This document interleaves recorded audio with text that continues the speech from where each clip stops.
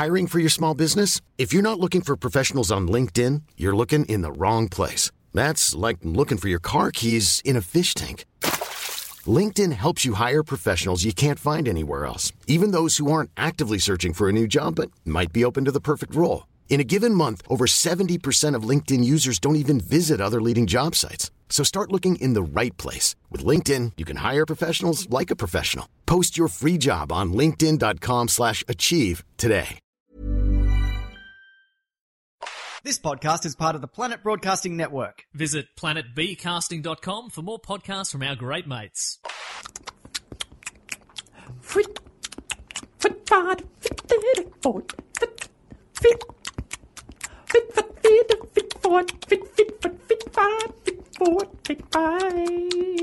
Over there.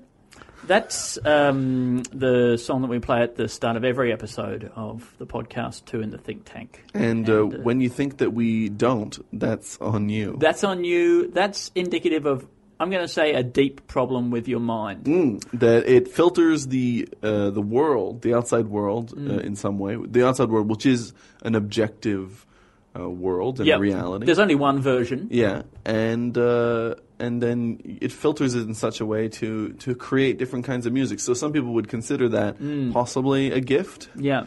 That you don't have to hear that every time. Is the rose that you see the same color as the rose that I see? Is the garbage intro to Two in the Think Tank that you hear the same as the one that I hear? I would have said sort of trebly mouth smack music. Yeah. Trebly mouth smack. Yeah. Which seems like an alternative universe version of your surname. Trebly, Alistair Trebly mouth smack. Yeah. But for this one brief moment, you've seen the world as it really is, or heard the world as it really is, and I guess it's not that bad, is it? No, and it's got to a point where we feel like we know our audience so well, is that we understand their filters.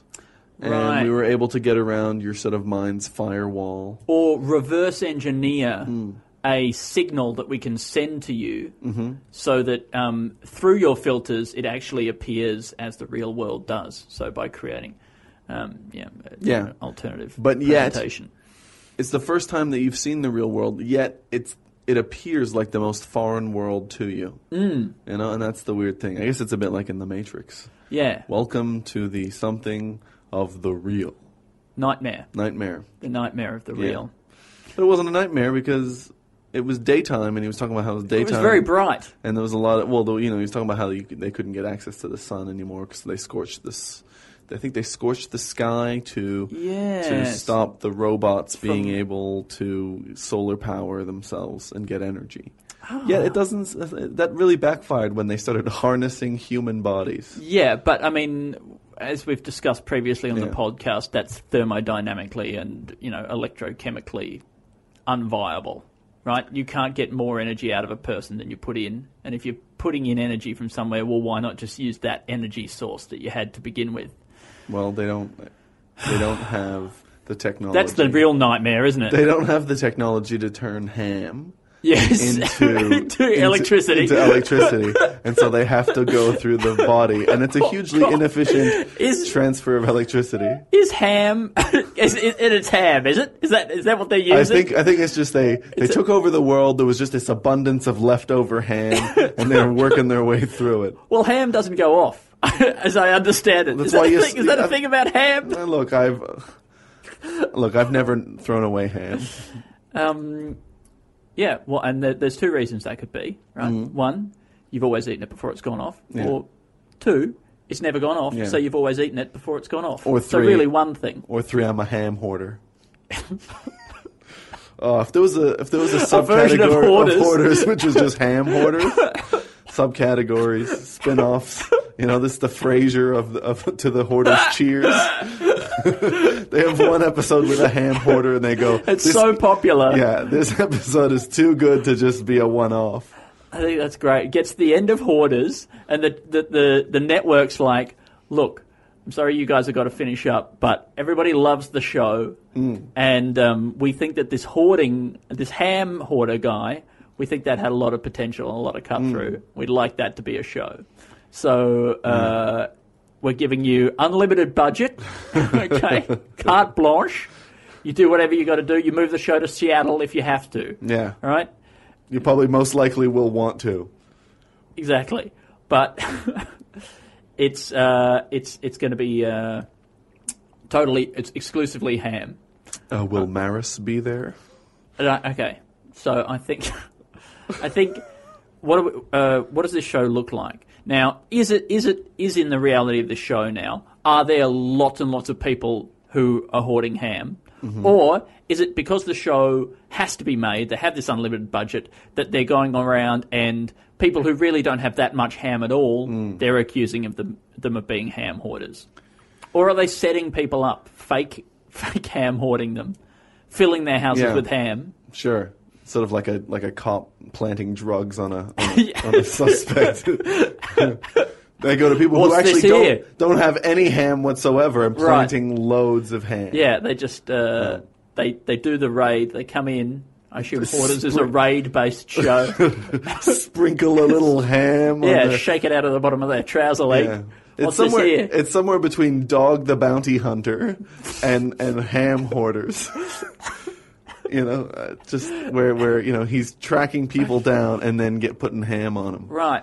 Well, then I'm now interested. I guess that could be the TV show Ham Cops. Do you smell bacon? But no, it's ham. No, you guys smell bacon? No, it's ham. It's a different part of the beast. But then now I'm interested to almost see a show set in the future, looking back once it's been exposed the fact that ham hoarders was a scam, basically, that they were all entrapment. Well, yeah. Well, I think that maybe we could get a 6 eps out of just ham hoarders. Sure. Right? And this is something that we would make, right? Great. We'd make 6 eps of ham hoarders. we say that it's a spin-off of Hoarders. Yeah. Right? It'll get a lot of buzz. Especially in the ham community. Right? Who have been looking for something to reflect them in a broadcast medium since they were so bitterly disappointed by ham radio. Yeah, absolutely. Yeah. And then later on, broadcast radio, which really was a real departure from the ham totally thing nothing at all. Yeah. Ham at all. They shouldn't really have expected that much. No. So then we do that, and then we do the TV show, which is a dramatization of the producers. Right, the story behind the ham. Yeah, and then you make the real documentary sort of one-off movie or 1 hour special, which is this is like the real life version of the dramatization TV show of the ham hoarding show. I don't at all understand what the third one is. So it's where you actually meet ham hoarder producers. Oh, okay, sure. Yeah. Yeah, in person. And then maybe you speak to some of the writers from the dramatization of the producers one.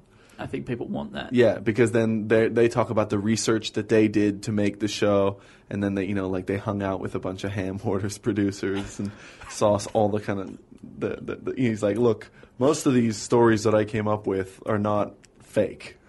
Wow, so there's a grain of ham, of truth. Yeah, there's a grain of sort of you could say a cube of ham truth.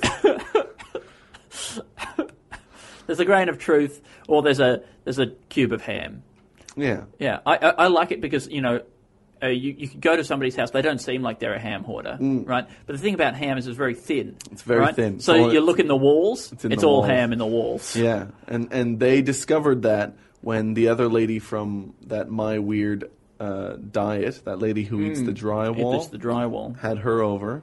Yeah, because they're getting some crossover episodes. Wow, that people love that. That's great for ratings. Yeah, that's great for ratings. People love TV shows that are about hoarding and eating weird things. Right. Yeah, I think that's quite interesting. A crossover episode of Hoarders and My Weird Eating Addiction or whatever it is. Yeah, and. Because then they would be clashing, because then some of My Weird Eating people would start eating the stuff that people are hoarding. Are trying to hoard. They go, oh, I could have found a use for that.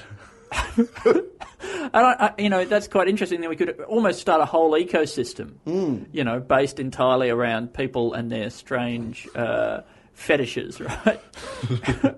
So, like, That's a good idea. There's people who hoard things that other people have thrown away. Now, there are people who are like love to shop and then just throw a whole lot of stuff away as well, right? Yeah. So they are sort of they're your trees, your heterotrophs.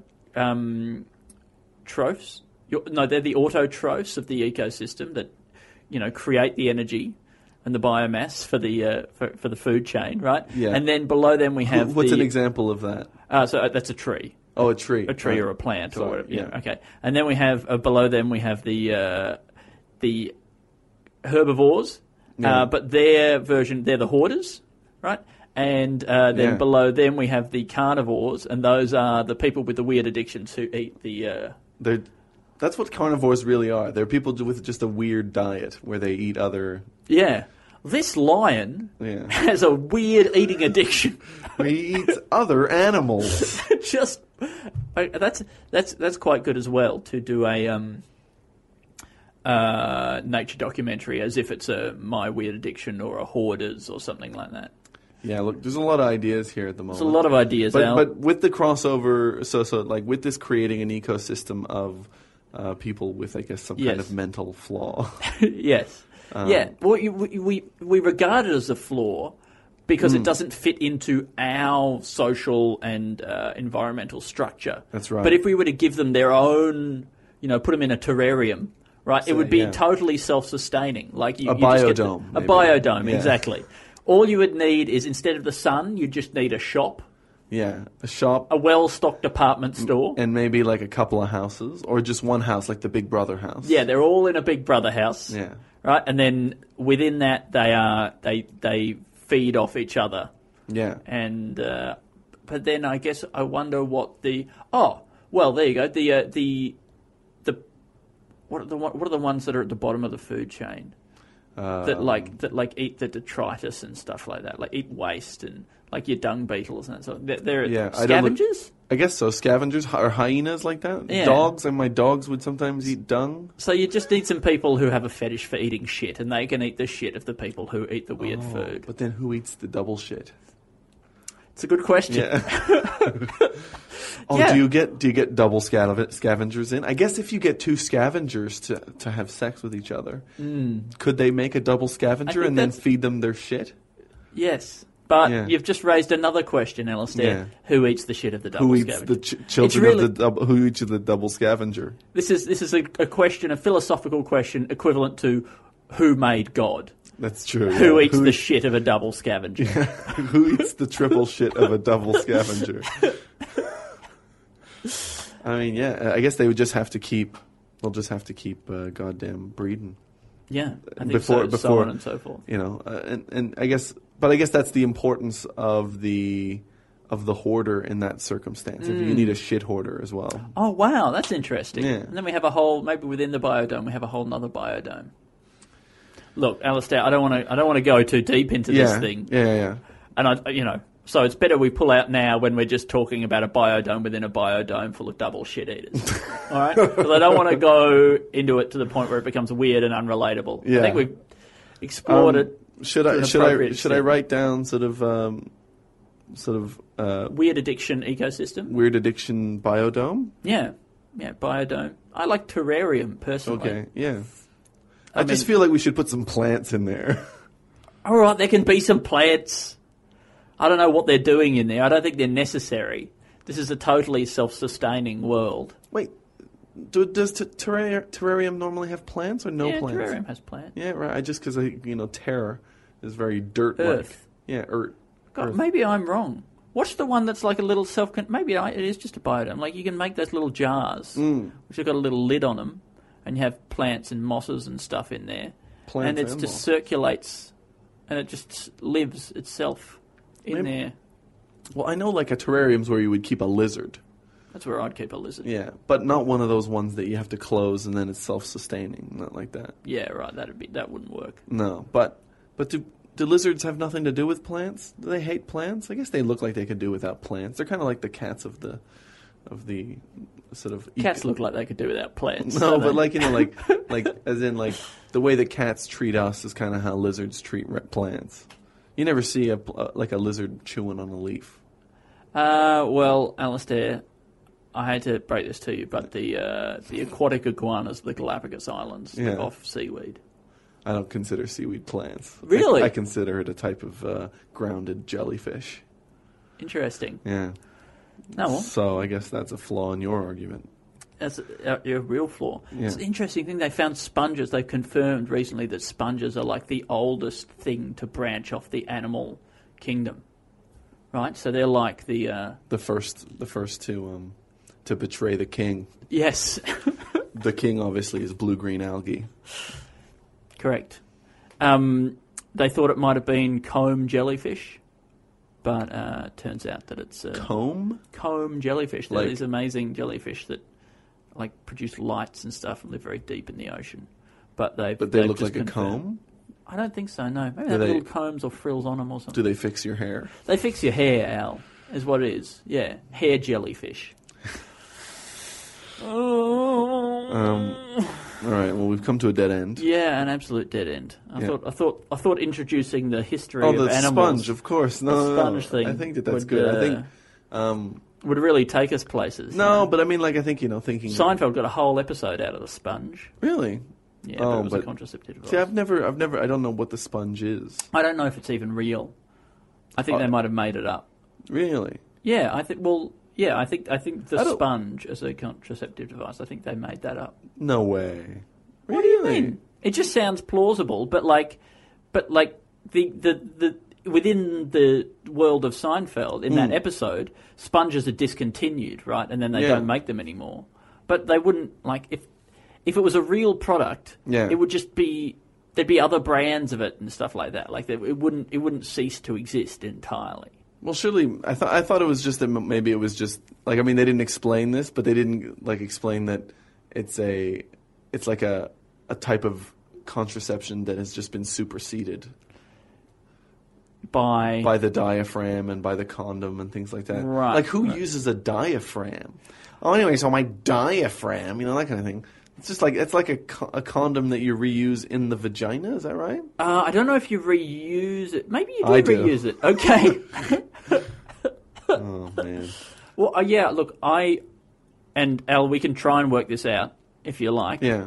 For the benefit of our listeners. Yeah. I don't understand how the diaphragm as a contraceptive device works. It feels to me like you would have to put it pretty deep inside. Yeah. And then from that point of view, feels like it would be a nightmare to get it back out again. And I just, and also I don't know how you would get it out without spilling the stuff that you put it in there to stop. Yeah, I just assumed that it would sort of stick out at the bottom. Oh, really? So it's really long. Yeah, it's like so it is like a condom. Well, I guess I picture it. It's like a plastic bag. Yeah, like a plastic bag is exactly what I was gonna say. Like a shopping bag. I don't know how much. Like you do with the bin, right? You have the bin bag, comes out the top of the bin, and then you wrap it around and give it a little twist. That's how they explained it to kids back in the day. Right. So it's a very simple process. It's like when you've taken out the garbage and you're putting in a new bin liner. Yeah. Is the bin liner and the bin bag the same thing? I think a bin liner is the same as a bin bag. Great. Yeah. So it's a bin bag. Is there? Look, I'd like to apologise to all women who listen to the podcast, and especially those who might be listening right now. For what we think how the diaphragm might work. Yeah. Yeah. Like how we've just guessed. Well, I think that the problem is that in that metaphor, women were a bin, basically. No, women weren't a bin. Their vaginas were a metaphor for a bin. Okay. the vagina's the metaphor for the bin. Oh no. Well then, but I guess though, that in that metaphor, the penis was garbage. It was garbage, yeah, exactly. So, it was really quite progressive. Yeah, it was a product that you were throwing away, but then going, actually, I think I'm going to keep this. Because you're a hoarder. Oh, my God. I thought that sentence word was going to end earlier. Yeah, right. And I'm glad that there was a look of terror in your eyes for the first 2/3 of that word. I was like, what is Andy saying? I mean, it's still a fair question. Yeah. So, look, I mean, my mind went to how do we turn that into a sketch? But it's like, but then the place where it went was maybe new types of contraception. But I mean, like, the jokes have kind of been done about, having a guitar is like the best contraception, or knowing how to play. Well, I mean, could we to do the bin thing a bit further? Could we do something about, like, because really the garbage bag is a form of contraception for your bin, right? Yeah. I am not happy with this. No. Well, I mean, like, there is... Yeah. If only there was a pill that you could put in the bin, right? So that's better. And then it would keep the bin clean, and then you would never have to use a bag again. And it would just sort of... The pill would help decompose the... I guess, or it... this is not good. Oh, just like the thought that you know what my thought was. I mean, I have to say it now, right? Tell us what my thought was that you put the pill in there. Yes. And then once you put garbage in there, it kind of just later on you just tip your garbage bin upside down and you let the garbage sort of fall out onto a towel. Is that good? Look. It's not good, and it's also not really. It doesn't really work in terms of a metaphor for how the pill works either. I don't think so. I think I think it's a perfect metaphor for how some people use the pill, or at least how they did it when they were in high school. Great. Yeah. Great. Oh Jesus! All right, here we go. We had such a great start, and then we started getting into. Well, I guess it's much like having just trying to have to figure out how the diaphragm works and whether or not the sponge is a real thing. Yeah, and whether or not they used the first creature to break off from the animal kingdom. As a contraception thing. I suppose that they would, sort of sperm would be the kind of thing that sea creatures would eat. It would look very similar. Well, I mean, are sperm technically an aquatic creature? When the interesting question. I'm going to say yes. Yeah? Yeah. Oh, well, I'm going to say amphibious. You think so? Well, I mean, do they do well on land, on dry land? No, well, they don't do great, but I think, like the salamander, they could probably survive for a short while. And if they're able to wriggle into a neighbouring pool, then they might still thrive. Like, is there a way that you can make a sperm live for a really long time? Could you have a good life as a sperm?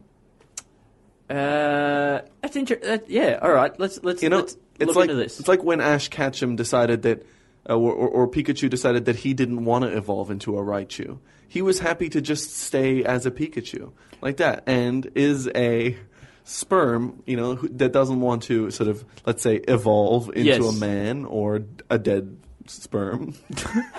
And by man, you mean man or woman? Yes, I mean, the species man. Man. Yeah, okay. And is that a legitimate choice for that sperm to make? And should we as a society enable that? Be offering them that option. Yeah. And sending them and should we be cordoning off maybe an area in each country so that they can go off and live, like like a sanctuary. And like a wildlife sanctuary. Yeah. So I guess what it would be a huge pool of, I guess, whatever it is that's in balls that keeps sperm alive. Yeah. Right? Yeah. I guess that's good. Yeah. I guess you would somewhere that doesn't really have that much sort of air that they would be exposed to, and this is kind of the logical conclusion of the pro-life people. Because people make that argument of, well, if life begins at conception, well, why isn't a sperm considered a life? Why do you stop there? Well, maybe we don't stop there. Maybe we say that sperms are alive, and any wasted sperm we put them in a pool, in a sperm sanctuary, which is a big milky pool. Yeah, I think you should just have like a kind of a reverse tap in your house, sort of like a toilet, but just a small little tube where you put where women put their eggs. And where men put their sperm, that, and it just goes. It's a pipe system. I don't think you can put the egg and the sperm in the same pipe, right? Because then we got a whole. Oh yeah, that's true. That's where the trouble started to begin with. We have a his and a her pipe, right? Yeah, yeah, great. Okay, I think the bathroom probably seems fitting. Yep, and that's where you put your gametes, right? Your gametes. That's what the sperm and the egg, they're gametes. Oh, right. That's where you put your gametes. So I guess like a kind of a cool name, like the gam pipes or the gam exit. Yeah, the gam exit. That's good. Gam exit. And then they all get sucked in there. I suppose it's probably an evacuated tube because oxygen is probably harmful to them. Yep. Because you don't have any oxygen in there, right? I mean, they probably get some, but via blood or something like that. So then we got to be delivering. So we also have to deliver some kind of like semen, or the fluid, semen fluid, or whatever it is. Cement. Yeah, that's true. So possibly we could create like an artificial semantic fluid. So we have semen pipes coming into every house. No. But like much like at the bottom of the toilet, there's a bit of water. Right. Okay. At the bottom of this pipe, there's a bit of There'd be like the same thing to be the sort of whatever fluids kind of get made on the inner cervical lining. Prostate fluid? I don't think does. Cervical lining? No, I was just thinking of the fluid. Prostatic fluid is like something like I think I said semantic before, but I meant prostatic.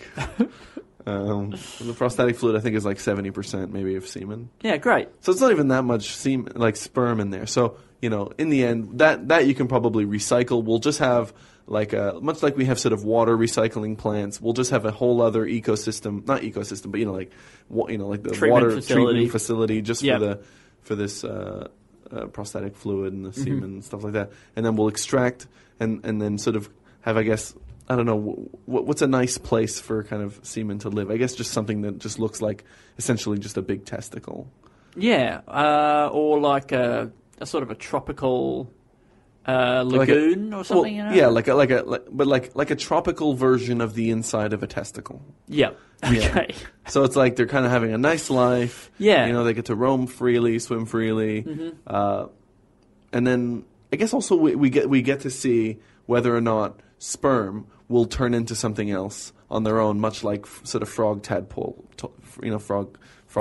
do. Interesting. Because I think they've never really had a chance to live long enough to find out whether they grow legs and become sort of... Well, in the latest Thor movie, the Hulk has been the Hulk for now 2 or 3 years, right? And so his intelligence has progressed as the Hulk, like a child's would. Yeah, right. So, baby, by 2 or 3 knows a certain number of sentences and stuff like that, and you can interact with them to a certain extent. Maybe sperm, if they were given the chance, just a bit of time, It's like the replicants in Blade Runner, all they need is time. Yeah, right. Right? And because they've been given this program for this short life, but if we can give them a chance, they could do great things. And likewise the eggs. And I think that there's a chance that maybe the sperm and the eggs might, at some point start organizing each other and choose a queen or king, Form a society. Form a society, and then maybe we could sort of communicate with them, or maybe communicate with them. I mean, we don't communicate with any other sort of creatures on Earth other than dogs, and we yell at cats, But maybe we could use them somehow to, whatever form they take later on, maybe we could use them to sort of replace ants or something like that and aerate the soil, or at least sort of jizz up the soil a bit.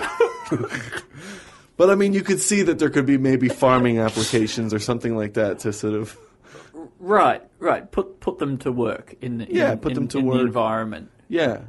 Or maybe they kind of maybe they eat garbage or something like that, we don't know what their uses are, and there might be a whole lot of sort of industrial applications that we could sort of put sure, as long as that's, we're treating them as if they have some sort of a life and some sort of a value, as long as what we're doing is ethically defensible, I think that's of course, yeah. And I guess if you think that it's ethically defensible to sort of take bees' honey, and I guess like those, it's kind of closer to like those face creams that some people have that are made up of like the ooze from snails, Right, exactly. So, that's what we're harnessing. That's probably what we're going to harness. Some sort of byproduct. Some kind of like eggy, spermy byproduct, goo of some sort. Now, I'm going to put to you a nightmare scenario, right? Wherever we're storing these sperms, Yeah. right, in a big dam somewhere, right? Yeah. There's a Tropical rupture ball. in the dam, Okay, right? yeah. The sperm gets into a river system. Okay. Downstream, Yeah. there's a popular swimming spot, Oh, okay? no. And there's a tidal wave of sperm, Yeah. 18 feet high, Yeah. coming down the river. Okay. You see what we've created for Yeah. ourselves. And eggs as well. Yeah. And eggs. Sperm and eggs. Maybe they're And coming together. They're going to meet at some sort of a junction in two rivers. Oh no. Okay, and now we've got ourselves like a real geostorm, a real like nightmare future scenario. Well, I wonder whether there's I'm picturing this as an apocalyptic movie, maybe like the Blob. or Dante's Inferno or something, with a volcano where they've got to divert this river of sperm now before it hits the popular swimming area. Yeah. Well, Tommy Lee Jones has got to like use some diggers and. Well, I think that if you were like in a sort of large enough sort of globule of sort of sperm and eggs that have kind of mixed together, there's probably within there enough protection for the underlayers of eggs that and sperm that fertilize each other. And by the way, I don't see the sperm fertilizing the egg. I see the egg also is fertilizing the sperm. So Yeah, I kind of see that as an equal thing. Beautiful. Yeah. I don't know if that's how everybody sees that. I was trying to be stupid. Anyway, but in those under kind of levels. Al, don't worry, you were succeeding. Yeah, great. In those under levels, the sort of the deep, unexposed to air sort of parts of the globule. And hidden from gulls and. Hidden from gulls. I think that there's a chance that, a baby could develop within there, like babies could develop because, there's enough sort of food around, at least, there's enough small things that cells could surely extract energy from and sort of chemicals and things like that. That's interesting. Now we've got a whole sea of babies. Sea of babies without, that haven't sort of grown within a. Hiring for your small business? If you're not looking for professionals on LinkedIn, you're looking in the wrong place. That's like looking for your car keys in a fish tank. LinkedIn helps you hire professionals you can't find anywhere else, even those who aren't actively searching for a new job but might be open to the perfect role. In a given month, over 70% of LinkedIn users don't even visit other leading job sites. So start looking in the right place. With LinkedIn, you can hire professionals like a professional. Post your free job on linkedin.com/achieve today. A woman, but or a man,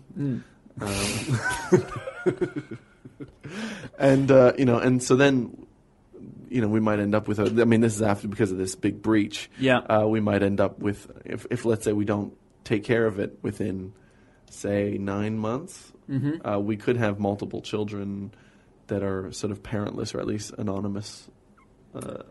Anonymous Interesting. babies, and I don't really know where that takes us. They're children of nature, then, aren't they? They're the children of the globule, and they might be different in some way. Yeah, possibly they wouldn't lose their tails. They might be more enlightened. They might be our last best hope for the future of humanity. Yeah, I guess that's something. I think this is a sketch, Alistair. I think the creation of these sanctuaries, for a start, as like a sort of a dystopian, right-wing future where we've extended life, human rights to these gametes, right? And also scientifically to see what does happen when these things live for longer. Well, that's the other side of it. We get to now see what they can do on their own without us interfering with them and forcing them to fertilize. And this is just another this is more of a question than it is a comment. Yep. But I wonder whether what is the lifespan of a sperm inside of the body, and also if they die in the body, are any of the other sperm sad? Like, is there a form of sort of sperm sadness that we could study? Yeah, well, they've been together. And by the way, your brother has been looking for a band name. I think Sperm Sadness wouldn't be far George, off if you're listening to the podcast, thank you for editing it. Thank you for editing it. Please take out some of the earlier stuff, and Sperm Sadness is on the table. Yeah. Sperm Sadness is on the table. It's just a modern dilemma. Yeah. You know what I don't like is all these mammals that are subterranean, right? Yeah, right. Because, I mean, what are you doing to yourself by making that decision? I'm talking marmots. I'm talking groundhogs. Yeah. Wombats? Do you include wombats? Wombats, I feel like they've created enough space around themselves so that it's just kind of a home. Yep. I don't think that a wombat would do well in a collapsed bit of dirt. Yep. But I think that kind of like moles and groundhogs, that's what they do. They don't even necessarily have like a tunnel behind them, right? They're just digging forwards, pushing the stuff back. It's insanity. You're just constantly in a like a collapsed mine. Well, constantly like in a state of like trying to achieve some kind of prison break, right? And yet never actually being free. The prison break animals. Yeah. Yeah. That's their niche. And but they might constantly be in a state of panic attack. Like, because, I mean, the fear of collapse, like, you know, surely they must be aware there's people walking above them, creatures walking above them. They must be. And but also that, like, you know, I don't know. It's just, it's just not a way to live. Now, man has, since time immemorial, man has looked to the birds and envied their gift of flight. Yeah. Right? Has man ever looked to the moles and envied their gift of a subterranean nightmare existence filled with nothing but terror and darkness? I think that's a great philosophical question. Yeah, thanks. But what I think that we should do as a people is we should gift these animals with, I mean, I know this already sounds a little bit like the previous sketch, but we gift them a place outside of the dirt that recreates enough of the things, darkness, you know, maybe like a bunch of pillows so that, you know, they're up against something. Now, why have you limited this to mammals? Why not earthworms? Like, what makes you think that they're any less contemptible? I just don't think that I think they probably don't have thoughts in the same ways that the mammals do. But from a humorous point of view, would we be better off saying that we've decided that it's unconscionable that we allow any animals to live in the ground? Sure. Right? I mean, from a humorous point of view. I mean, if we made worms, say, like an aerial creature. Yes. You know, if we kind of hooked forced them to live in the sky. Yeah, you know, or gave them the opportunity to live in the sky. Hooked them up with a lot of kind of like, sort of, I guess, like a worm-operated sort of paragliding, kind of maybe motorized, sort of solar-paneled type of thing. Yeah, or just shot them out of a tube. Yeah, I mean... fired them up into clouds. Thunk. Yeah. Thunk. Thunk. Like that. I mean, yeah, I think a worm would do pretty well in an updraft, but... Oh, we could flatten them out a little bit. You know, flatten them a little bit? Yeah, okay, good.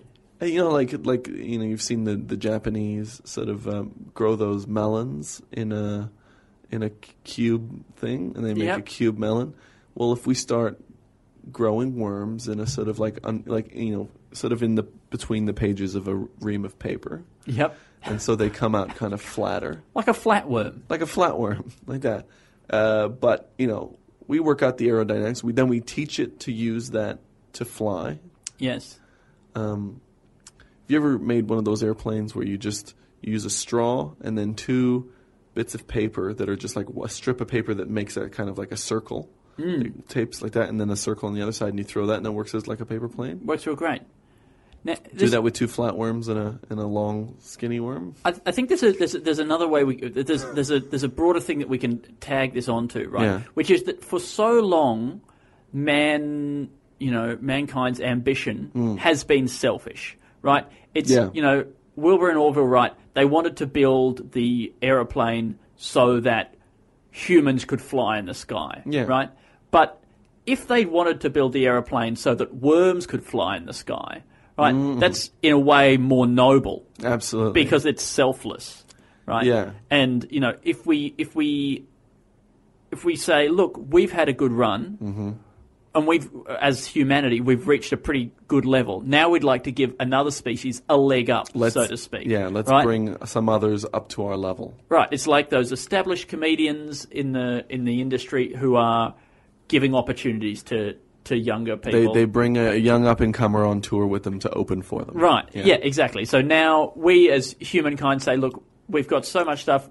Life's pretty good. Mm-hmm. Let's give something back. Let's now focus on helping earthworms to achieve their potential. Yeah, absolutely. And at the same time, should we be sort of giving birds the opportunity to experience what it's like to not be able to fly by sort of anchoring them to the ground? Interesting. Yeah, they probably envy our gift of walk. Not having to fly. Yes. Yeah. We've tried this in the past when we fired dogs into space, but we realised that was too much too quickly. We need a more gradual, we should have just taught them to ski. Well, I think that maybe the reason why we didn't like doing the dogs in space is because then we actually brought dogs to a level where they were way above us at that point. Right, that's true. They were the first. Dogs went to space before humans, right? And I think they got a bit big for their boots. And so we went, all right, no more other species achieving things before us. Because, I would be interested in actually finding out. Because, I don't know, who did that first? Was it the Russians? Yeah, I think it was Laika. A dog called Laika. Laika, yeah, but right. But then also, was the dog a type of Russian sort of, like a native Russian dog? Or it could have been like a Chinese dog, or it could have been like an African dog. So technically, possibly Africa got to space first. Maybe a Western, it might have been a Western European dog. Anyway, I'm just saying. Yes. It's complicated. So then, not only dogs are making it before us, but it's actually like some different country's dog. Country's dog. All right, Al, have we got anything out of all of this? Okay, wait. Right, so I think I like the idea of the leg up, or the hand up, the helping hand, the helping leg. We're always giving always a helping hand, but what about just for once a helping leg? Or helping thigh, or helping scapulae. That's all I'm saying. To another species, and maybe something that isn't earthworms is funny. Like maybe moles is actually better because they're more. They're just a funnier sized animal. They're just like a hand-sized animal. The mole, I think. Yeah, they'd probably be perfect. They're like a hand fruit. That's what's interesting about like hand fruit is that it's hand sized, perfect for eating. But you don't do that with meat. You don't get a good hand sized chunk of meat. A hand meat. Yeah, hand meat. But or a hand animal that you could just eat, like a hamster, a mole, possibly a large rat. I guess the guinea pig that they eat in South America is probably the closest that you'd get to that. I think those guinea pigs are actually a bit too big for one hand. Yeah, I think right. They have quite. They're closer to somewhere between your sort of domestic guinea pig and like a capybara or whatever those things are. Oh, really? I think they're I always pictured just like a little domestic-sized guinea pig, but these are bigger. I thought they were bigger. Anyway, they look bigger when they've been butterflied and sort of deep fried and put on a plate. Look, I think the idea that the reason why we stopped putting dogs and chimps in space is because they actually were achieving things before us. Yep. As a little mini sketch is. Yeah. I think that's great. I think we could, if we wanted to, look into why it was a dog that went into space. It's quite a sad thing if you think about it at all. But if you don't think about it at all, and then you think about it a lot.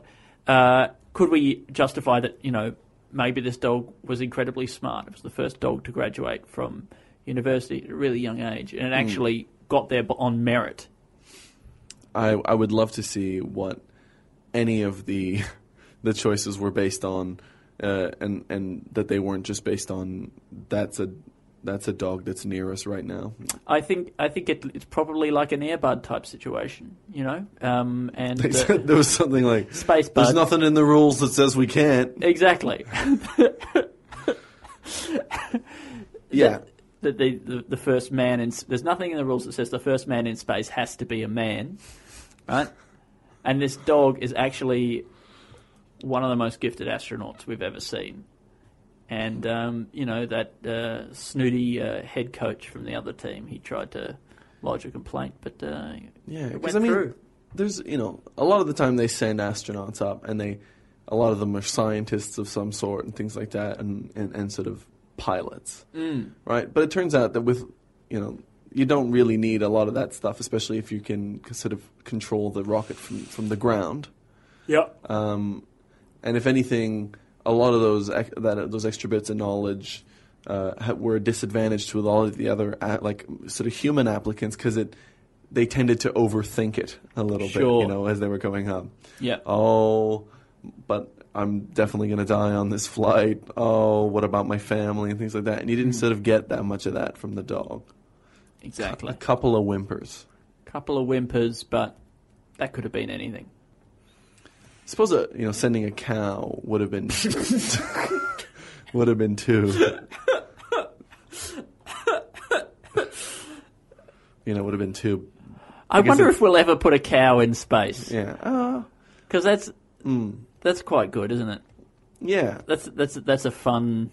It's a fun thing to picture. It's a fun thing to picture. It's a fun, if we didn't already have a sketch that was basically already this, I think something about putting a cow in space, I think that would be quite good. I think a cow would do pretty well on the moon. I think that they would be, actually, if you could get like a cow sort of. Well, they can basically already say the word moon.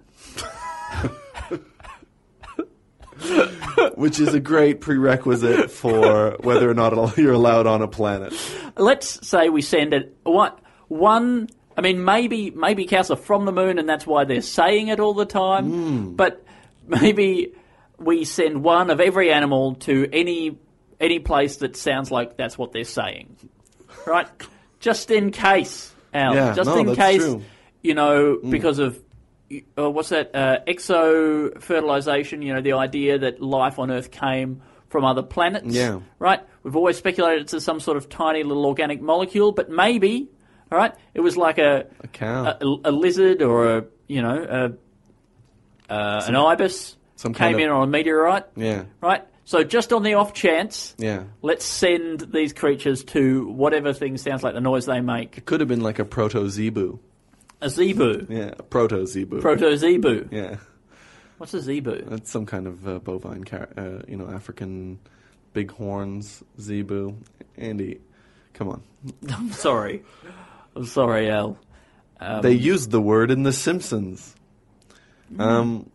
Look, I do like. I mean, I don't know if there's anything in the cow, but just to I guess I was going to add to that. That's right. I forgot. I got distracted by the zebu thing. I was going to say that maybe horses, we send them back. At least send one to Naples. Is that too bad? Yeah. It's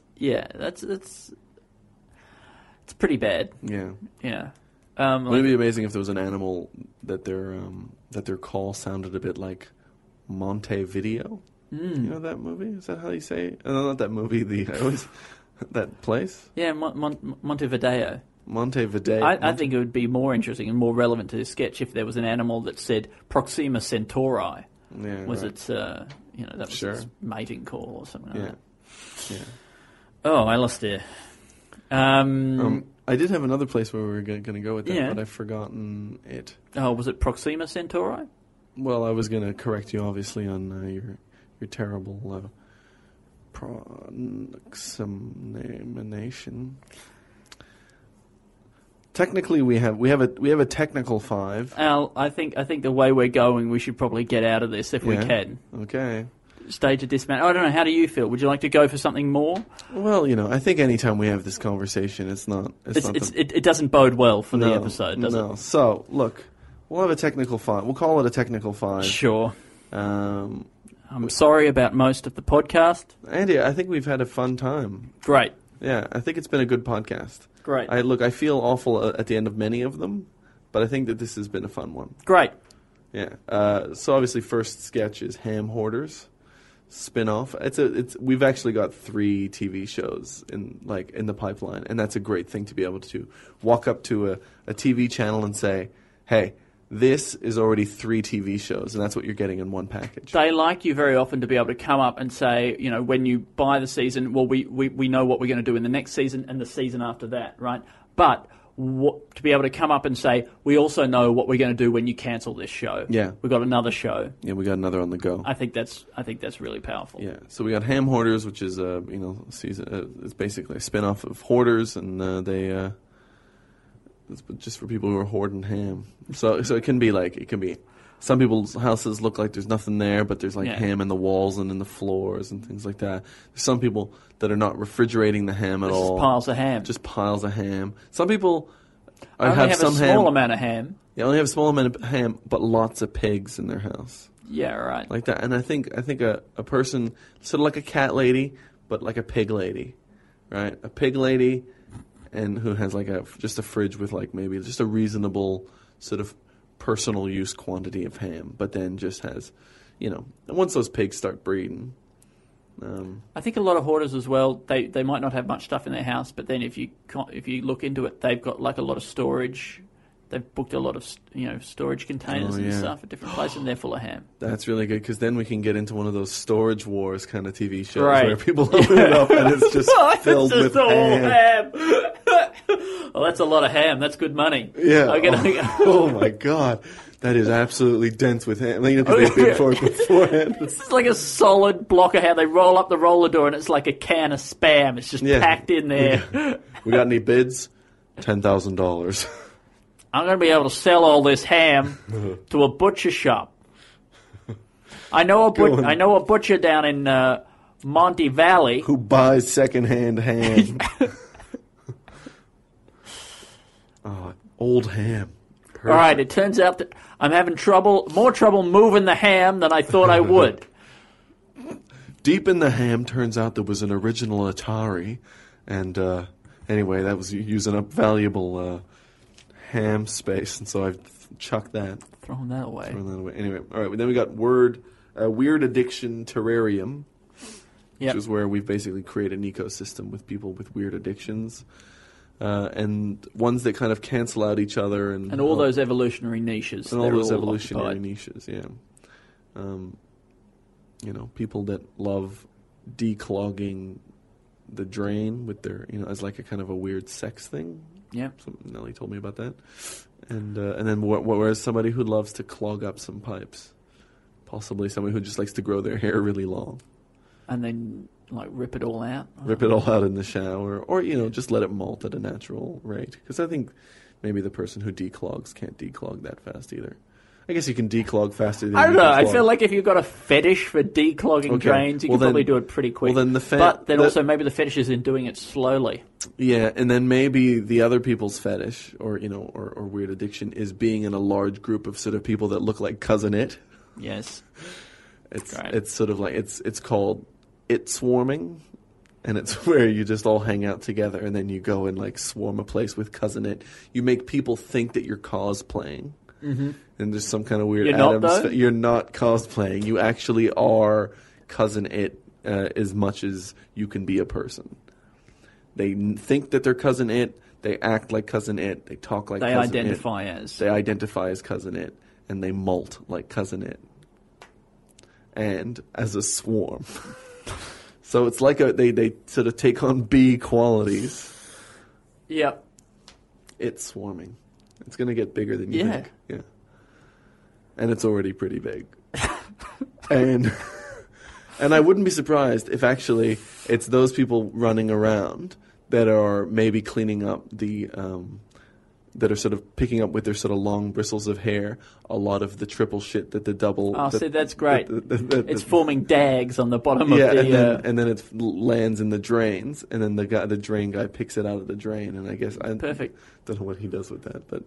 Hey, that's his business. That's his biz. So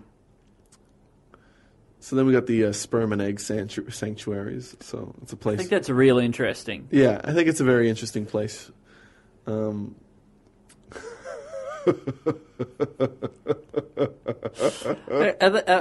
to know, the tubes from the houses, are they sort of suctioned or something? Does it go, along the pipe? I guess they would probably have to have sort of like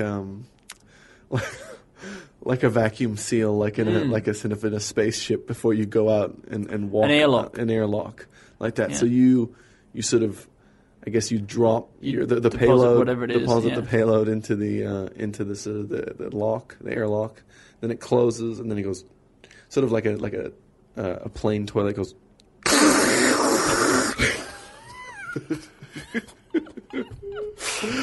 After you close it like that, yeah. Yeah. Or I guess it's a little, or as another metaphor, it's a little bit like going into the lemur enclosure at sort of Melbourne Zoo.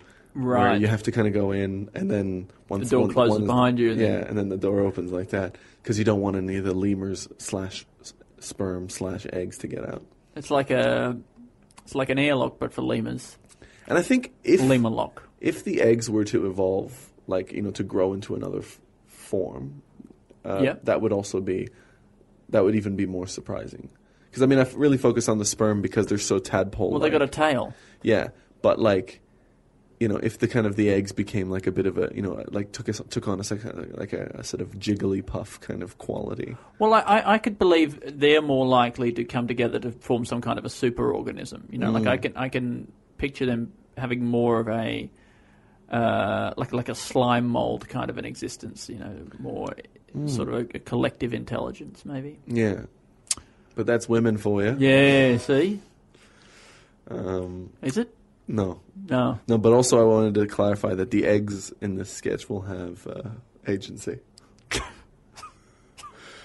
I'm starting to feel that even this joke is sexist, so I apologize.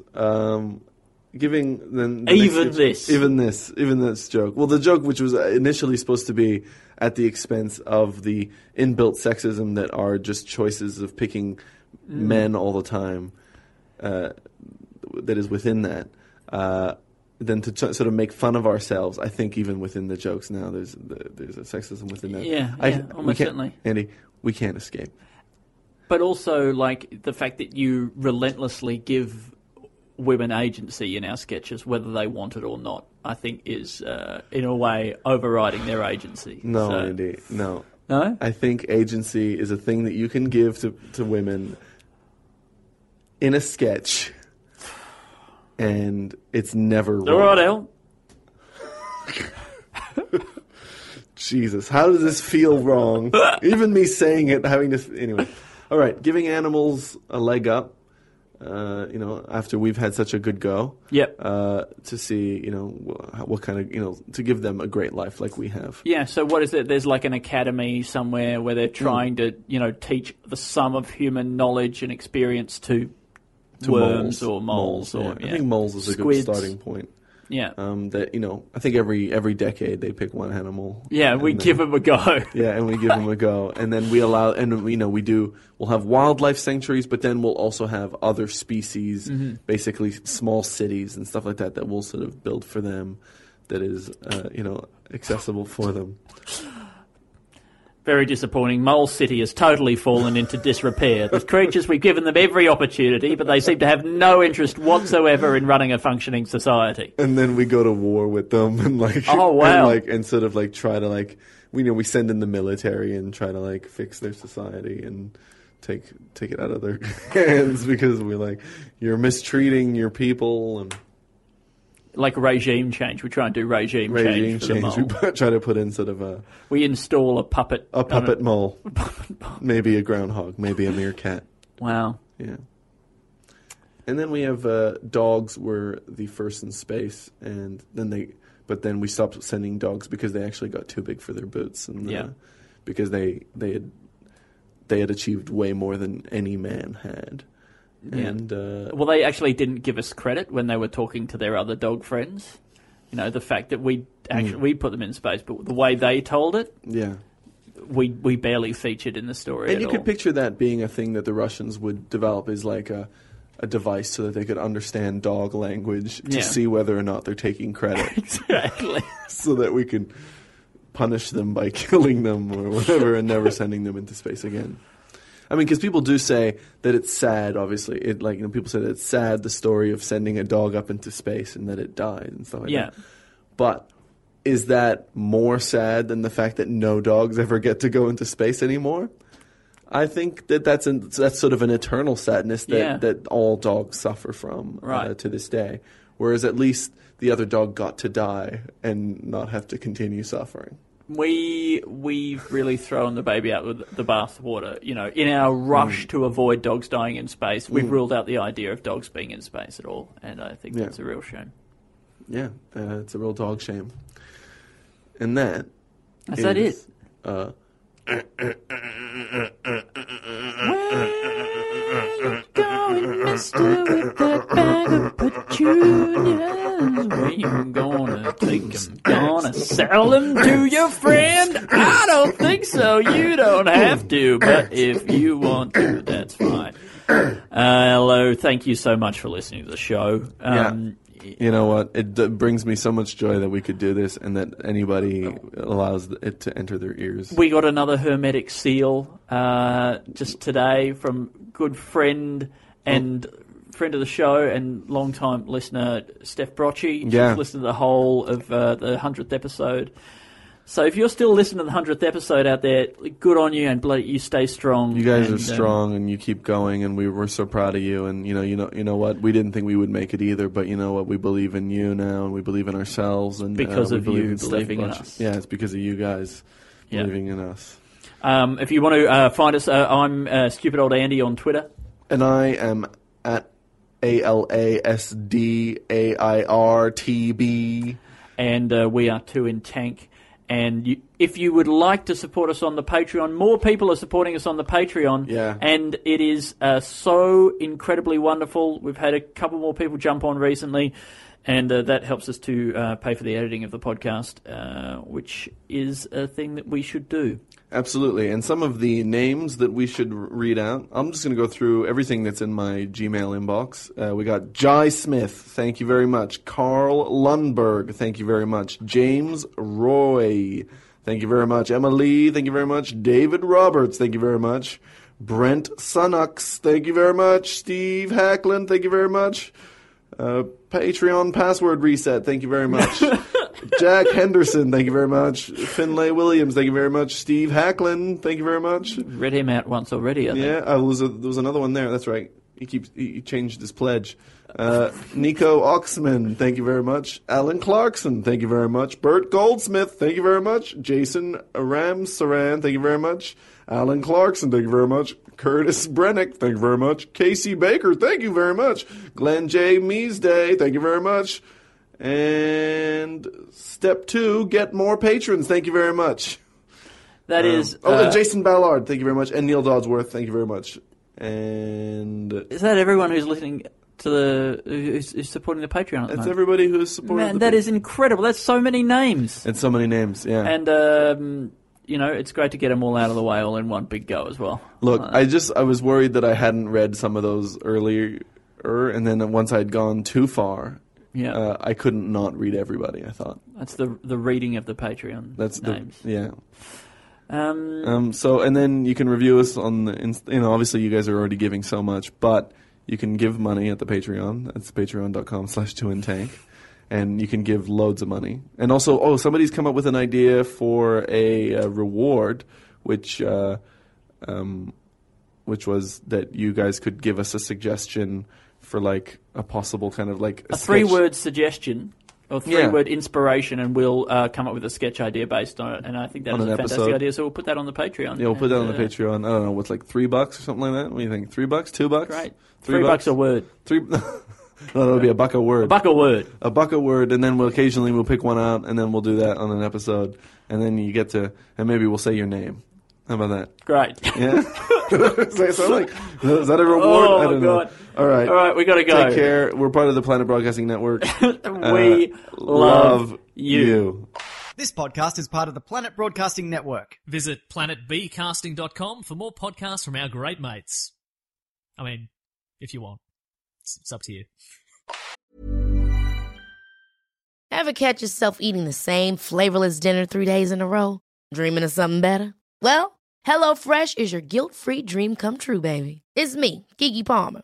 Let's wake up those taste buds with hot, juicy pecan-crusted chicken or garlic butter shrimp scampi. Hello Fresh. Stop dreaming of all the delicious possibilities and dig in at HelloFresh.com. Let's get this dinner party started.